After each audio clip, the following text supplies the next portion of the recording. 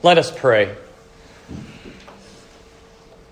Almighty and most gracious Father, take this word we have heard, this parable of the vineyard, and all of its strangeness, and make it to be planted deep in our hearts. Make it to bring forth salvation in us, for it is the word of Christ himself. Enable it to grow in us, and enable us to grow with it, that we would always be changed, that we would always be drawn near to you, Lord, as you have drawn near to us. And so guide us this day. Help us to walk this path you have placed us on. Help us to rejoice in the work you have given us to do. And help us to rejoice as we see that work accomplish your purpose. As you are made known, and many are changed by your being made known. So help us, O Lord, to always rejoice at you being known amongst all people. All of this we ask through our Lord Jesus Christ. Amen.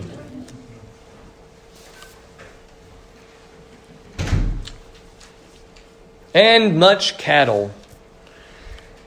I love the ending of the book of Jonah, because that just kind of comes out of nowhere.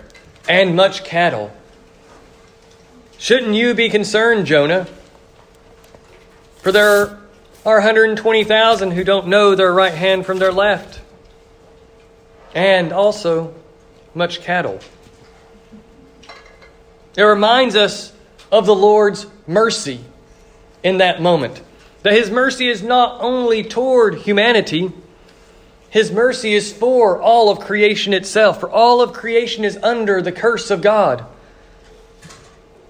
In the fall of man, all of creation came to be under that curse, to be groaning because of the cursing of man. Because man was set over the earth to care for it and to tend it, to watch over it and protect it, to cause it to bring forth fruit through his labor, to care for the animals and to tend to them, to make sure that they had what they needed. And so in the fall, all of that became hindered. That work was damaged.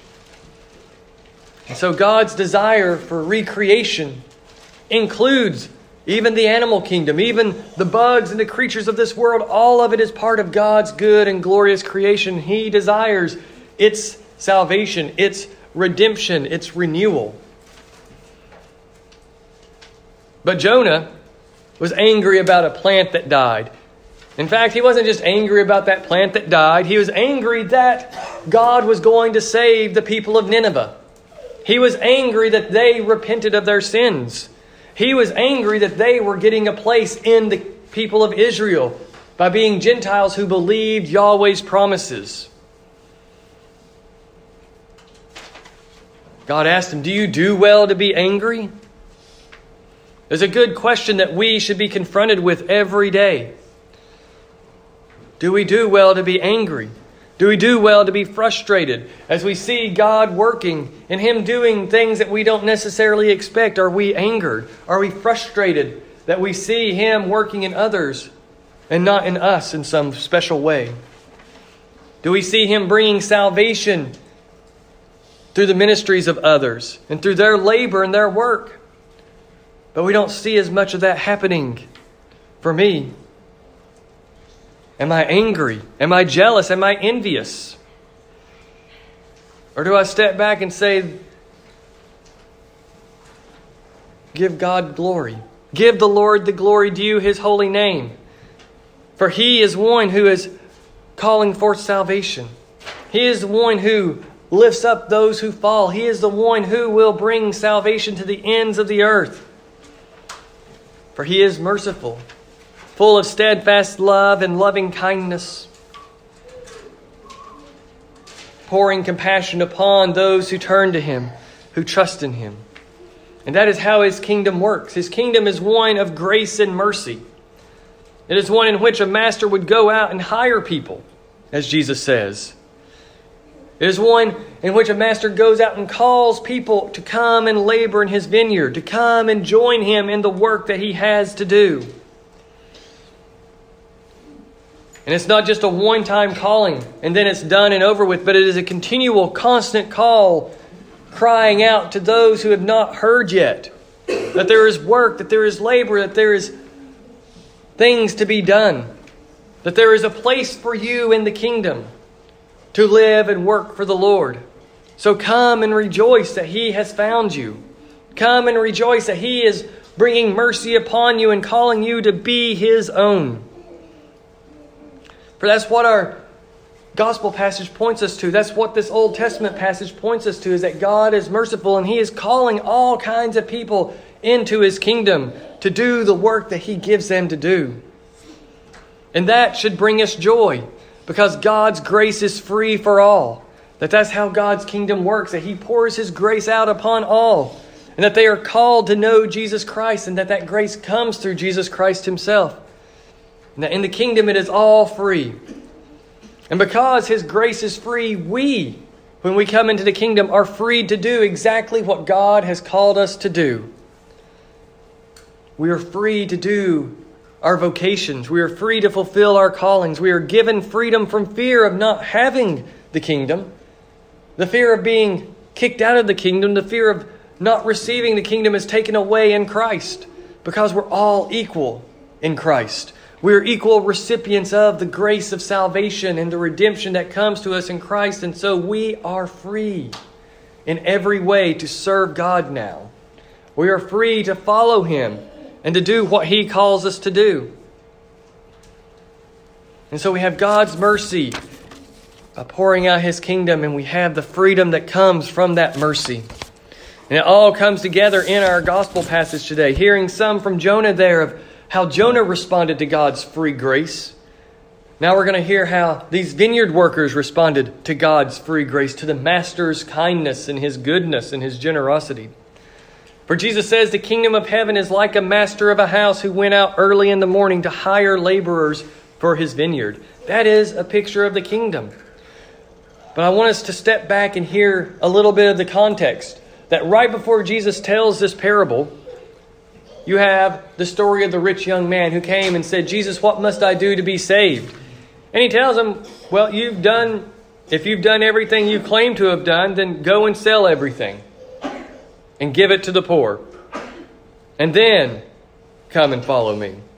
And that man left sad because he had much possessions. And Jesus reminds His disciples and says, it is with difficulty that the rich will enter the kingdom. And the disciples are like, well, we gave up everything for you, Lord. Who can be saved? And He's like, well, with man it's impossible, but with God it is possible. And that's when Peter says, we've left everything. So that's good, right? We've given up everything. And Jesus says, yes, you have. And you will sit on 12 thrones. You will judge all the tribes of Israel. And everyone who has left houses or brothers or sisters or father or mother or children or lands for my name's sake will receive 100-fold and will inherit eternal life. But many who are first will be last, and the last first. So here, before we even enter into this parable, Jesus has already said this enigmatic phrase that the first will be last and the last first. Many who are first will be last and the last first. And He's reminding His disciples, as He's just told them of the beauty of the work that they are going to do in the kingdom, that they will be sitting on thrones of judgment. He then turns and tells them a parable about a master calling laborers to himself, agreeing to what they're going to receive in light of their work. And then that master going out and calling others throughout the day and saying, I will do what is right. At the 3rd and the 6th and the 9th hours, He calls in other laborers after this initial batch of laborers have come in. And we don't know why He keeps calling people. Maybe there's more work that needs to be done than He realized, or maybe there's bad weather coming and they want to get all the harvest in before that weather comes and damages the crop. Or maybe He's just wanting people to work. He sees people idling around and not doing anything, and He says they need to work. Idle hands are a bad thing. And so, come in and work my vineyard, and I will pay you what is right and appropriate for your labor. But then even at the 11th hour, He goes out and He calls The greatest idlers of all, those who have been lazing around all day. We don't know why they're still there in the marketplace. They're just simply waiting. And all they had to say is when he's asked them, why are you still here? They're like, because no one hired us. Did y'all not show up in time? Have y'all not been around all day? Where have you been? Because I've been hiring people all day. But he doesn't say that to them. Instead he says, well, come and work. Come to my vineyard and work. And so they do. They go and work as well with everyone else. It makes you wonder what these first workers are thinking. They see all these other workers coming and coming and coming in, and maybe they're thinking, wow, there's a lot of work still to be done if he keeps bringing people in. Even at the last hour, he brought in more workers. Wow, there's a lot to get done. And it's not all up to us, maybe they think. That's good to know that this master is smart enough to see that his initial hiring of people was not enough, and he goes out and gets more instead of being upset that we don't get the work done. He's a sharp master. He's a smart master. He's doing what is good for us and for himself. That we're not being overworked because he sends in more laborers and he's getting the work done that he needs to be done and is not frustrated at our inability to get it all done. So the work wraps up that day. And he has his foreman call the workers in so that they can be paid. But he says, start with the last. We'll pay the last workers first, and then the first workers will be paid last. And so those first workers get a denarius. They get a full day's wages for 1 hour of work. That denarius was a full day's wage. If you worked 12 hours at $10 an hour, that'd be $120 for that day. So imagine denarius is probably maybe like $120. And here they did 1 hour of work and they got paid $120. And then all the other workers that came later in the day, they all get paid the same as well.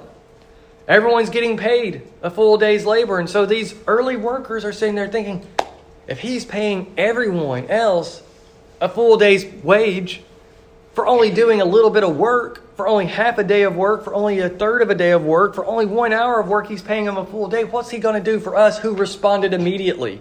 Who were there at the beginning of the day, who heard his cry, who heard his call? What's he going to give to us? And he gives them a denarius.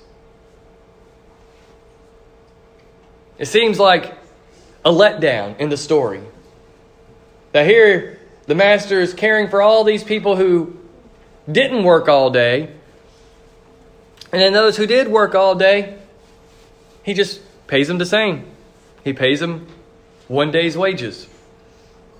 Now, of course, these guys get upset. They're like, how can you pay everyone else the same as us? You've made the people who only work 1 hour equal to us, master. That's not right. That's wrong. That is unfair. We have borne the burden of the day. They're mad and they're frustrated. And in one hand, rightly so. If this was a literal work situation, yeah, there would be serious problems. This is not how you run a business. You don't run an operation hiring people at the last minute and paying them the same as everyone else who's worked all day. You don't hire someone at the end of the year and pay them the same as the people who worked all year. That's not how it works in this fallen world. There are distinctions. There are inequalities.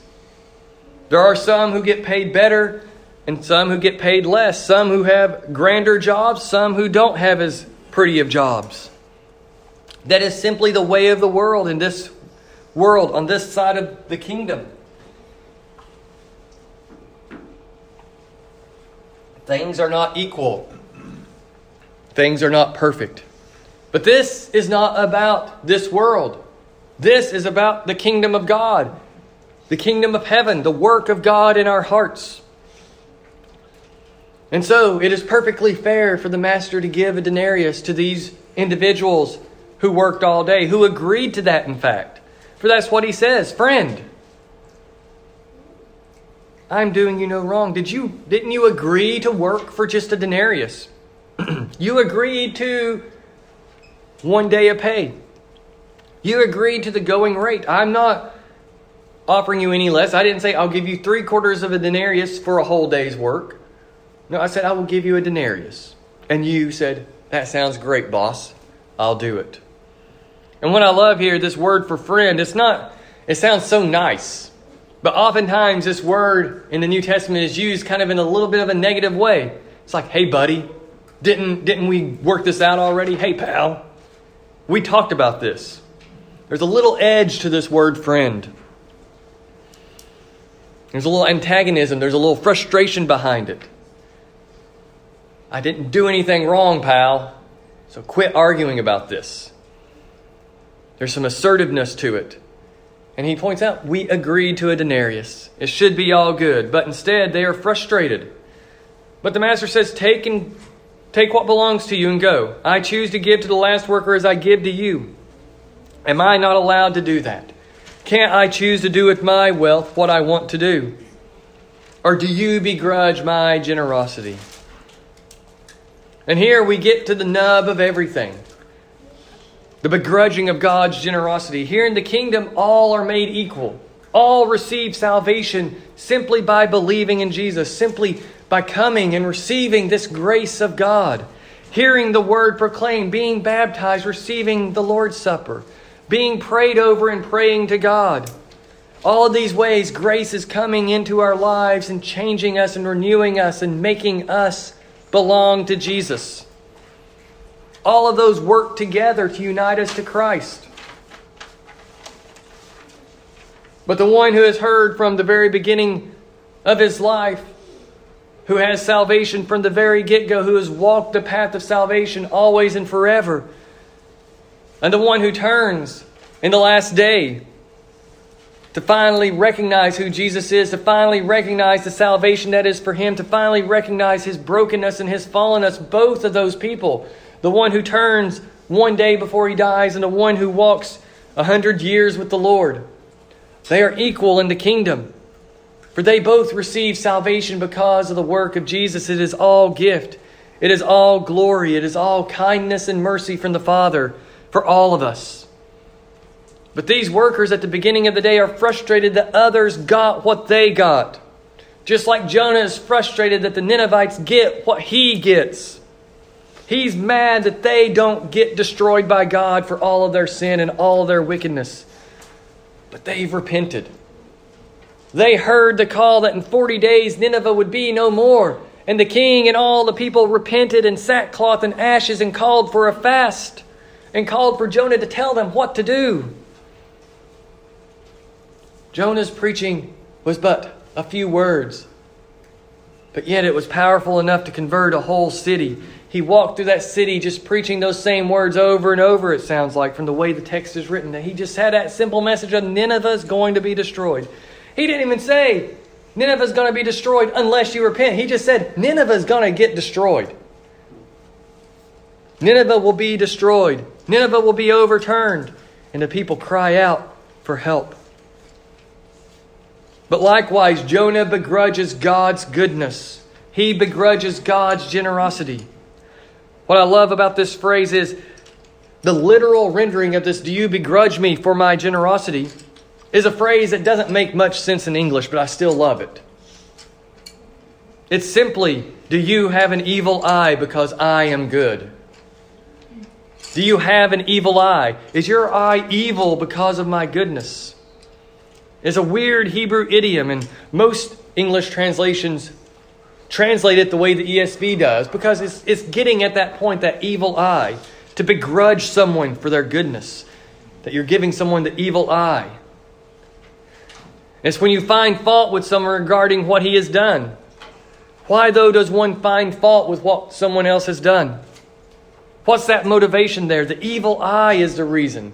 That looking sideways at someone, that not trusting them, that not believing that they are doing what is truly good, that they are doing what is good for you. But the evil eye looks, and it's an eye that sees what the other has. And it wants what the other has. It wants to do what the other is doing. And another word for wanting what someone else has is envy. that these first day workers, these first hour workers who have worked all 12 hours, they have become envious of the master. They have seen what the master has, that he has a good eye. For Proverbs describes the one with a good eye as one who holds his wealth lightly and shares his bread with the poor. The one with a good eye doesn't look at what others has, but looks at how he can help others in need. He holds his possessions lightly. He holds his abilities lightly and spreads them abroad in order to help and lift up others. And it's the opposite of the one who will cling to what one has and selfishly keep it and hold on to it and want that for the sake of wanting it. The evil eye is that envious person who rejects someone because that person has something that the envious person wants. Again, that is where these poor first hour workers are. They are begrudging and envious of the master, seeing him give to those they deem as not deserving and unworthy of a day's wages. They want more. They're expecting more. They think they deserve more. And Jesus is telling them that's not how it works. In the kingdom, I give to those I desire to give to.